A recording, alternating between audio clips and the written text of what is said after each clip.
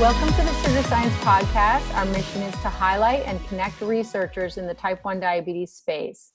I'm Monica Wesley, the founder of the Sugar Science and your host for today's podcast. Today, I have the pleasure of speaking with Dr. Ali Sinar. He is based in Illinois, and he is also, I guess I could let him say a little bit about himself. But first, I'll tell you, he's a professor of chemical engineering. He's a director of Engineering Center for Diabetes Research and Education at Illinois Tech. He has a long history of work in the field, and we're very excited to talk with him today. So welcome, Dr. Sinar. Thank you. So I just wanted to, let's go through a couple of questions. I wanted to ask you to talk to us how you became scientifically interested in type 1 diabetes. We started by developing some educational models for undergraduate students to do computational experiments. One of the experiments that we had was to start working with the variations in glucose concentrations in response to, let's say, meals for people with type 1 diabetes. And once we had a simulator, which was based actually on the work of others that published their dissertations in the late 1980s to early 1990s. And once we had that simulator, we started working with the simulator to test more advanced control techniques. Mm-hmm. And that happened to be the time when artificial pancreas research really blossomed. And my background is in systems and control. So that was a very interesting challenge to me because the needs for putting together advanced control algorithms are quite useful, but also quite challenging in a system that is changing continuously from person to person, and even within the same person from day to day or hour to hour. So that was one branch of our research. The other one was based on my interest since the late 1980s, early 1990s on artificial intelligence. Mm-hmm. And we had developed knowledge-based systems that would supervise the operation, do monitoring, and make control decisions on chemical systems. But as the artificial intelligence space moved from a centralized intelligence to a distributed intelligence, I realized that there was an opportunity to look into the biomedical problems. Mm-hmm. So we started building agent-based models for several biochemical systems, starting with the angiogenesis and tissue growth applications. And from there, we moved into looking at the interactions between the immune system and the islets to figure out how we could make contributions in that area. So for type 1, I have both treatment focused research and support for the experimental research on the cure-related studies. Okay, interesting. What are your thoughts about the work that's being done in the field currently that is addressing type 1 diabetes? It's moving in several directions.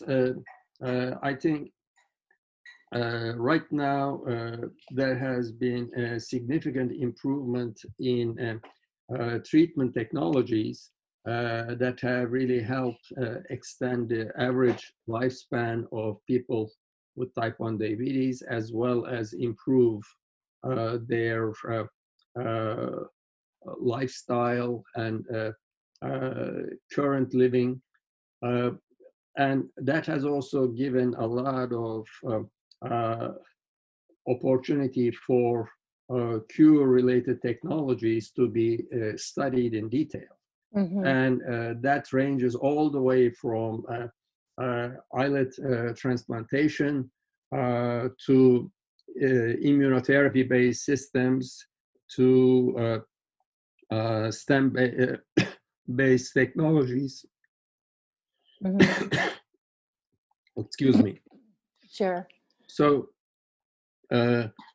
I think in the last 10 years, there was a significant improvement in both fronts. Of course, the cure-related research will take a little bit longer, but certainly there are many pathways that are providing good hope to find a cure. Yeah, I agree. Can you talk a little bit about the your paper and the work that you've done, paper in PLoS One from 2018, agent-based modeling of the interaction between CD8 T cells and beta cells in type 1 diabetes? That paper, as well as other work you're doing with agent-based modeling, is very interesting. Could you comment on the paper and the work you're doing? Definitely. Let me start with agent-based models. Agents are software entities that have the ability to collect information from their environment. They also have some rules of behavior.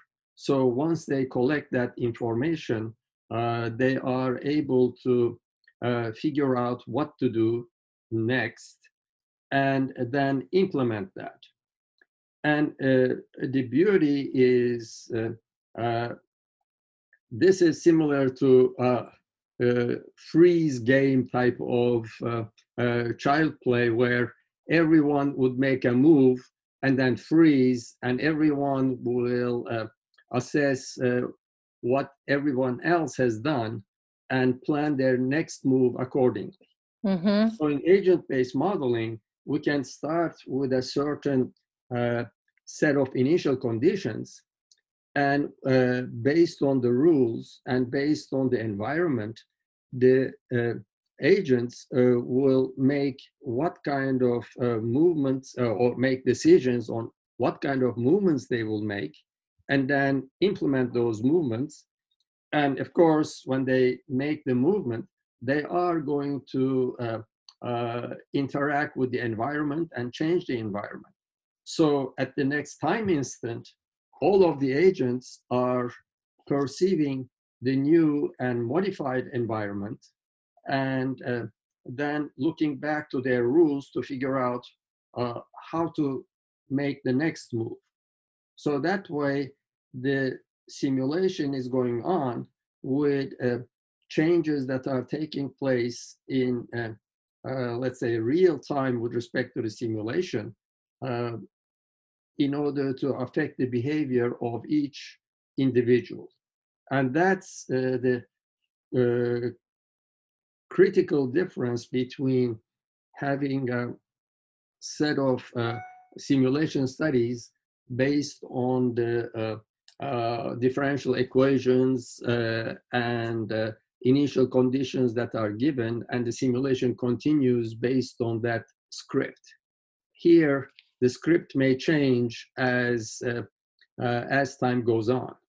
So in another way, it would be really a difference between a play that people have rehearsed and are performing versus a stand-up comedian troupe that will feed from the audience and keep on changing what they're going to do next in order to be much better connected with their audience. And so how what brought you to try to use this agent-based modeling, in the sort of on the cell stage with the CD8 cells and the beta cells? Well, borrowing a phrase from Apple, think different would be the starting point, because there is already a lot of good work that's going on in the differential equation based systems. The challenge there is one has to develop a model where all of the model parameters would somehow be identified a priori so that the simulation can continue. I see. And if we look at the research space, there is a lot of research that's ongoing on the fundamental research, and there's a lot of observations that are taking place in the translational and practitioner world. So we could see the reports on the outcome of a certain study when such and such drug was used, and these different 5 doses have been tested, and this is the outcome.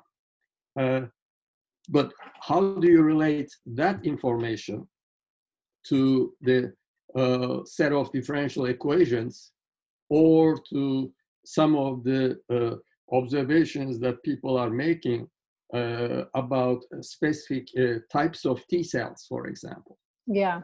And we thought that rather than trying to do everything based on equations, by harvesting from the literature the current observations and reports, we could build rules, and this will link the, I would say, very lower level simulation in microscopic detail to higher level observations about the outcomes.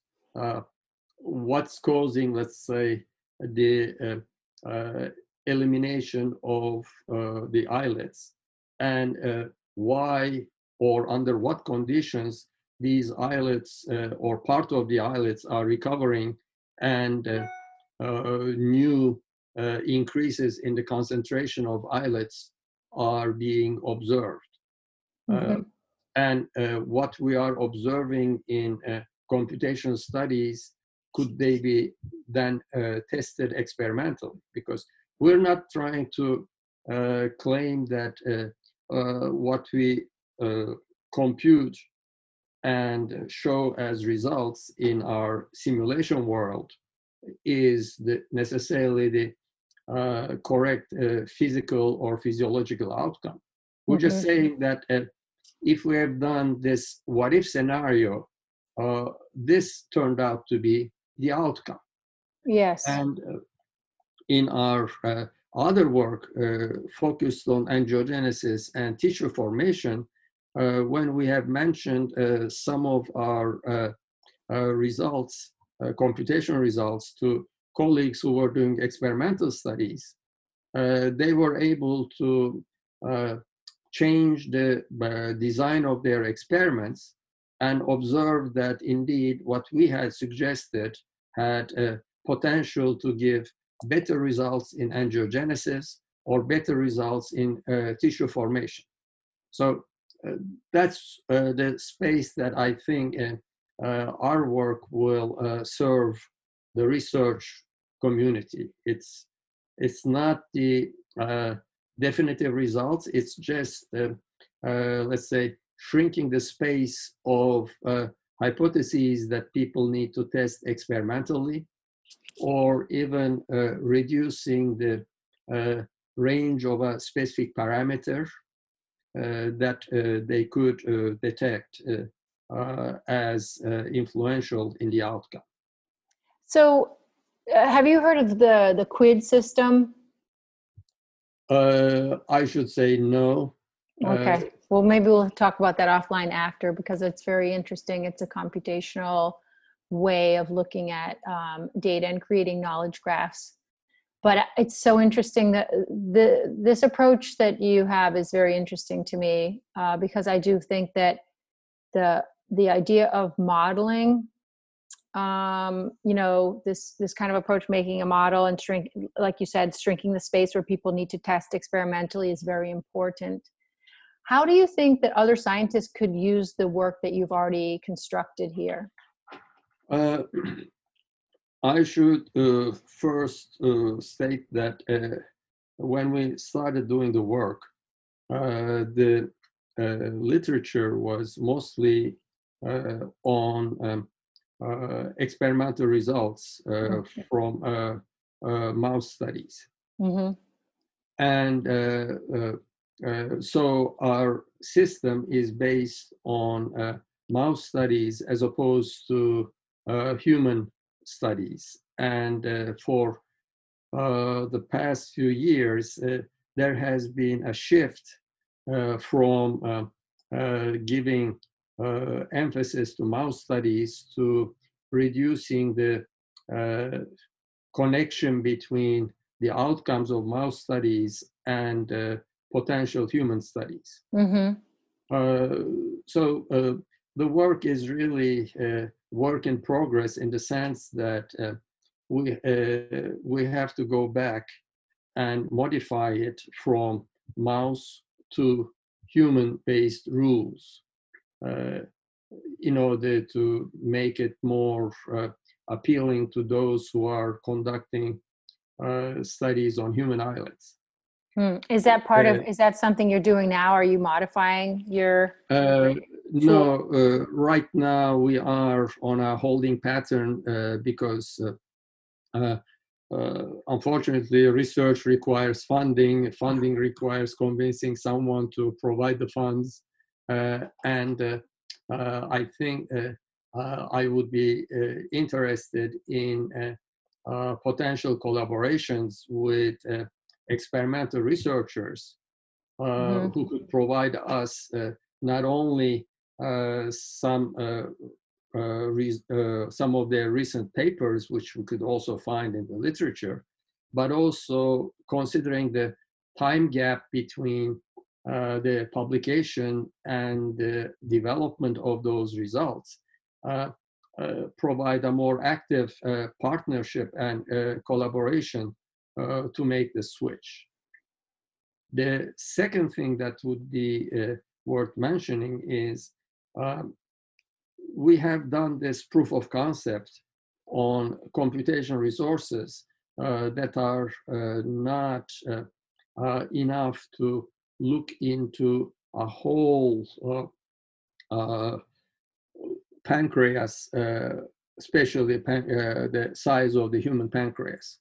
Mm-hmm. So there needs to be computational development in order to change to a system that's going to be better representative of the human pancreas. So you mean like some kind of scan data? What kind of data are you talking about? Well, first of all, in terms of data, we will take whatever is available. Mm-hmm. But in terms of computational resources, we have run these on some advanced personal computers with some limited computational strength.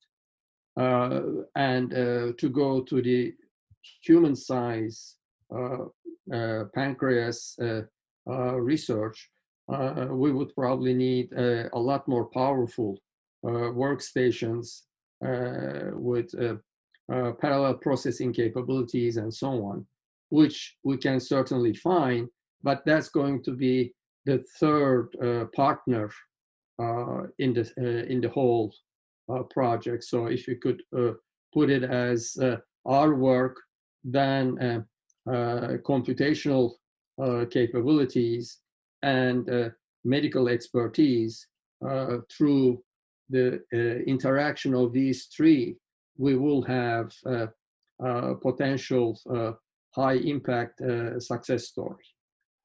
Have you ever thought about this the crowd, not crowdfunding, but the crowd tech idea where you ask people to do certain or give certain amounts of space on their computer for you or in the cloud for you guys to use?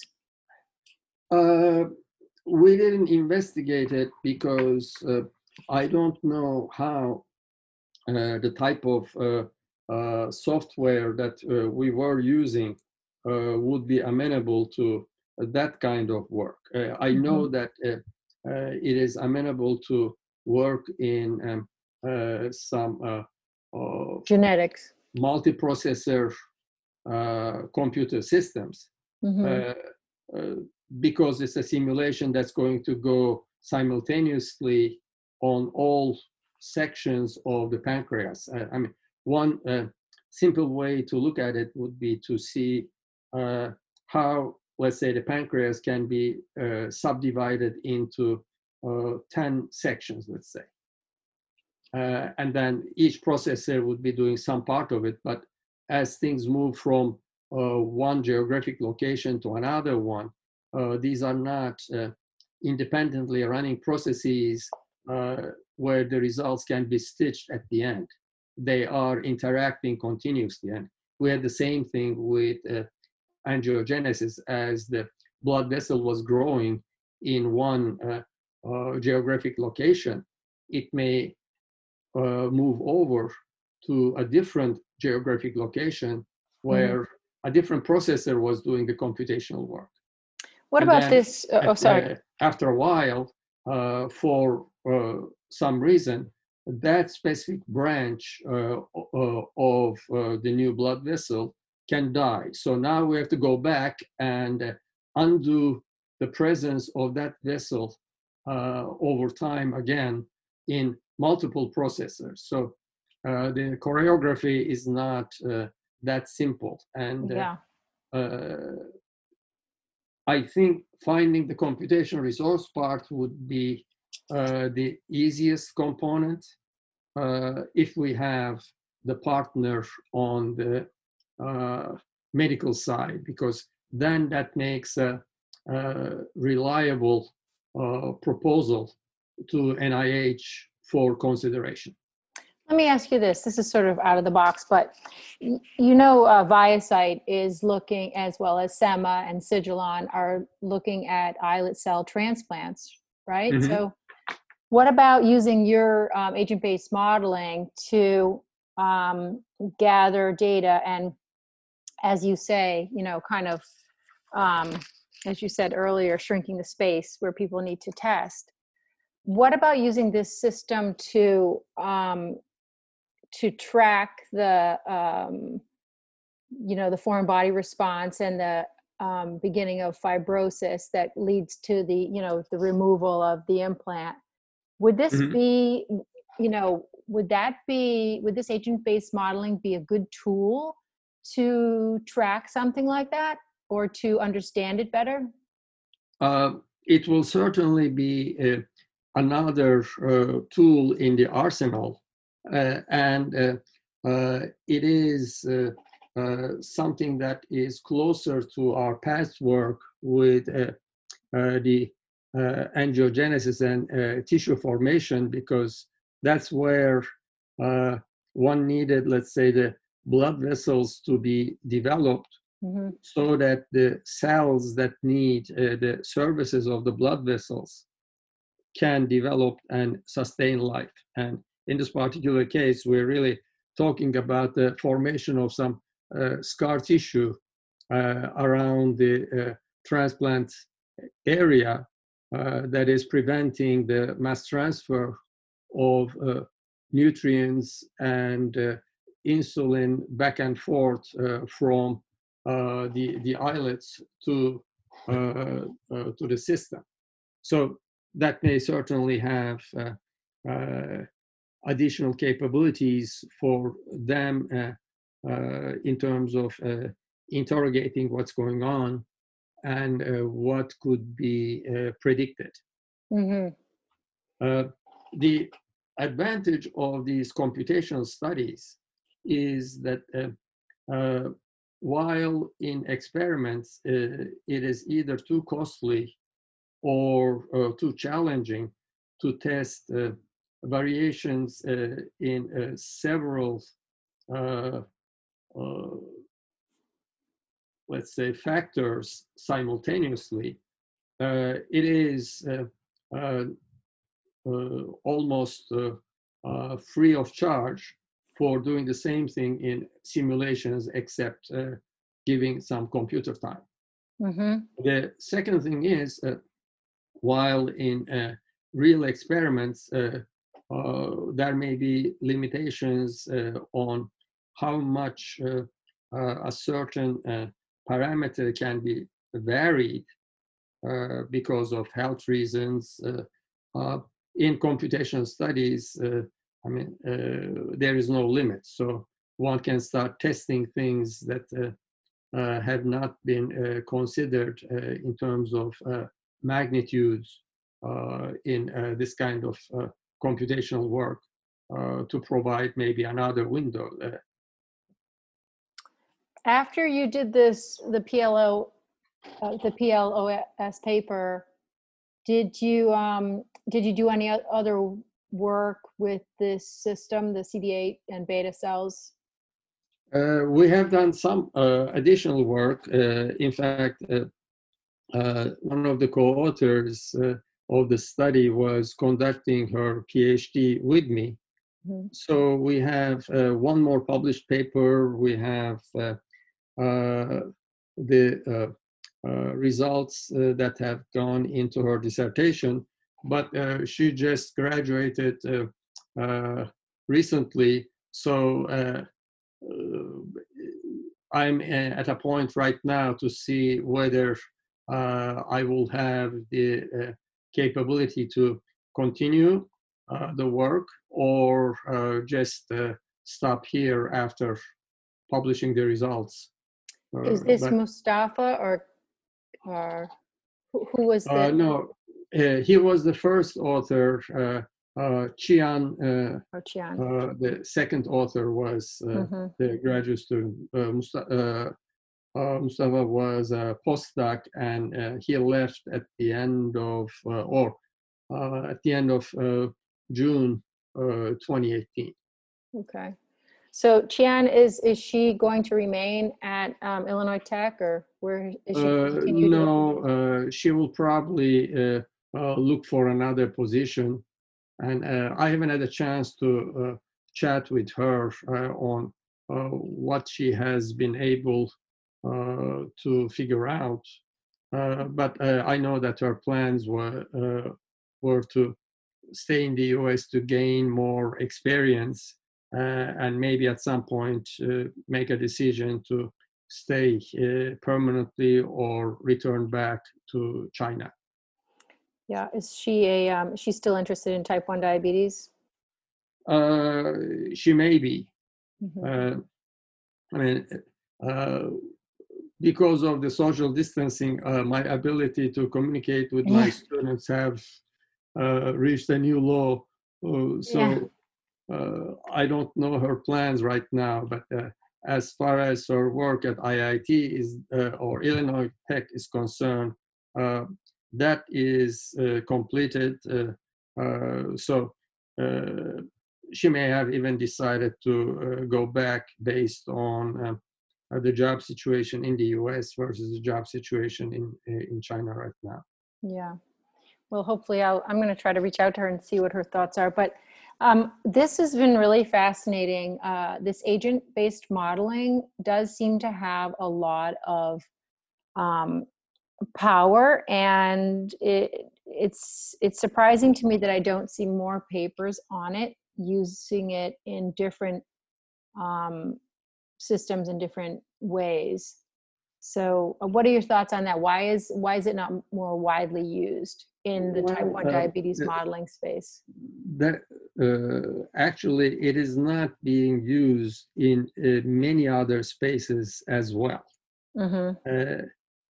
There are very good examples on modeling, let's say, the environment, modeling a forest, modeling a water system, as well as modeling social systems. And one extreme would be, let's say, to model a social system where there is, let's say, a group of bad actors. And if you eliminate the leadership of that team, does that team reform itself, or does it dissipate because of lack of leadership? So those are a wide spectrum of application areas. From a biomedical point of view, it could be used both in doing good things like finding the cure for diabetes, or let's say doing simulations for disease progression, like the formation of cancer. And I'm also collaborating with some colleagues on a higher scale of systems where we are looking into the preference, let's say, of medical doctors in providing a certain type of intervention versus another one. What's dictating the decision of the doctor to use treatment A versus treatment B? Is it affected by their education? Is it affected by their geographic location? Is it affected by the, let's say, income level of their patients, the education level of their patients, and so on and so forth? So the approach is quite applicable to many different areas. The challenge is when people have been so much accustomed to either developing models based on differential equations or developing models based on regression equations based on data collected. This seems to be something that is not in the same domain. And I recall that about 8 years ago in a review panel, I had to defend agent-based modeling, and the person who was not so happy with it was saying, but in a modeling proposal, there has to be equations. I don't see any equations in this proposal. So there is some pushback in the scientific community to this kind of an approach. And when we see the results, they speak for themselves. But to get there is taking more time and energy than necessary for starting the work. Yeah. This is very, very interesting, and you really laid it out very clearly. I think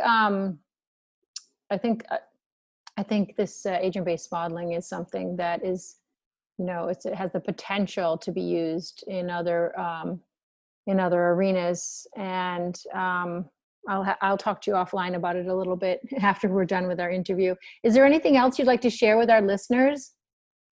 I think they should be always optimistic and looking at what has developed, let's say, in the automated insulin delivery / artificial pancreas space.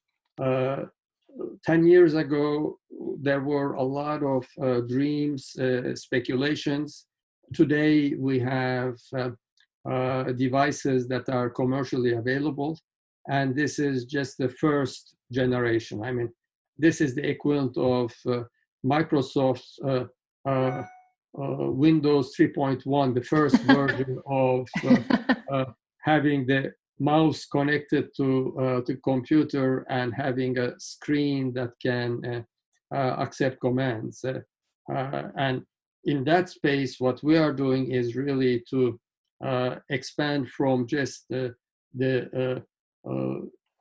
collection of information from a CGM to also collecting information from a wristband about the state of a person based on physical or physiological variables that are collected, so that at any given time we can see the level of physical activity, the level of psychological stress, the characteristics of the sleep that person had the night before, which all have an effect on their blood glucose concentration during the day.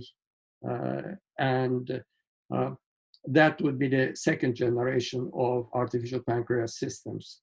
But even with the first generation, look at the improvement along with the CGM devices and automated pumps, how much has changed in 10 years. And I think for the cure, I believe that the next 10 years will see similar big jump in the potential technologies that may be ready for being available to the public. So the message is that they should be optimistic, but they should also live a healthy lifestyle and make sure that they are keeping their blood glucose concentration within range at all times. Yeah, and for the scientists who are listening, which is our primary audience, just keep going. So. Yeah, for the scientists, they should always continue in doing what they believe in. Duplicating the same thing again and again is not going to be as critical as searching new directions and new options. And this is a problem where there are quite a few challenges. And one of your podcast speakers from Harvard had laid out very well the challenges in transplantation, with the need for encapsulation, the need for figuring out how to have insulin flow and nutrient flow as efficient as possible. And I think it necessitates a multidisciplinary effort. I know in my own department, I had colleagues who worked on the biomaterials side for better polymers for encapsulation. So I would say that the scientists should really look at all kinds of alternatives and look for interdisciplinary partnerships to make significant contribution as opposed to siloing things. Yes. Well, that's our mission, is to connect scientists who are working on different approaches, connect them and have them all gathering on our website, The Sugar Science, so that they can communicate and form potential collaborations that they might not have access to, and really nurture that interdisciplinary approach so that we can get many different viewpoints addressing the situation of type 1 diabetes. How did you forecast that coronavirus is going to put the social distancing and reduce the capability to make these discussions in technical meetings? That's very funny. I was not involved in any forecasting. It was a big surprise. And in fact, it actually, it postponed our launch. But essentially, anything, you can look at anything and try to see the glass half full. And so I guess that's what we've been trying to do. But we really believe our group is, most of the people that are working on this project with me have type 1 diabetes, or they're very closely connected to it. So they're very passionate about this idea of connecting scientists in a new way, which is what we're trying to do.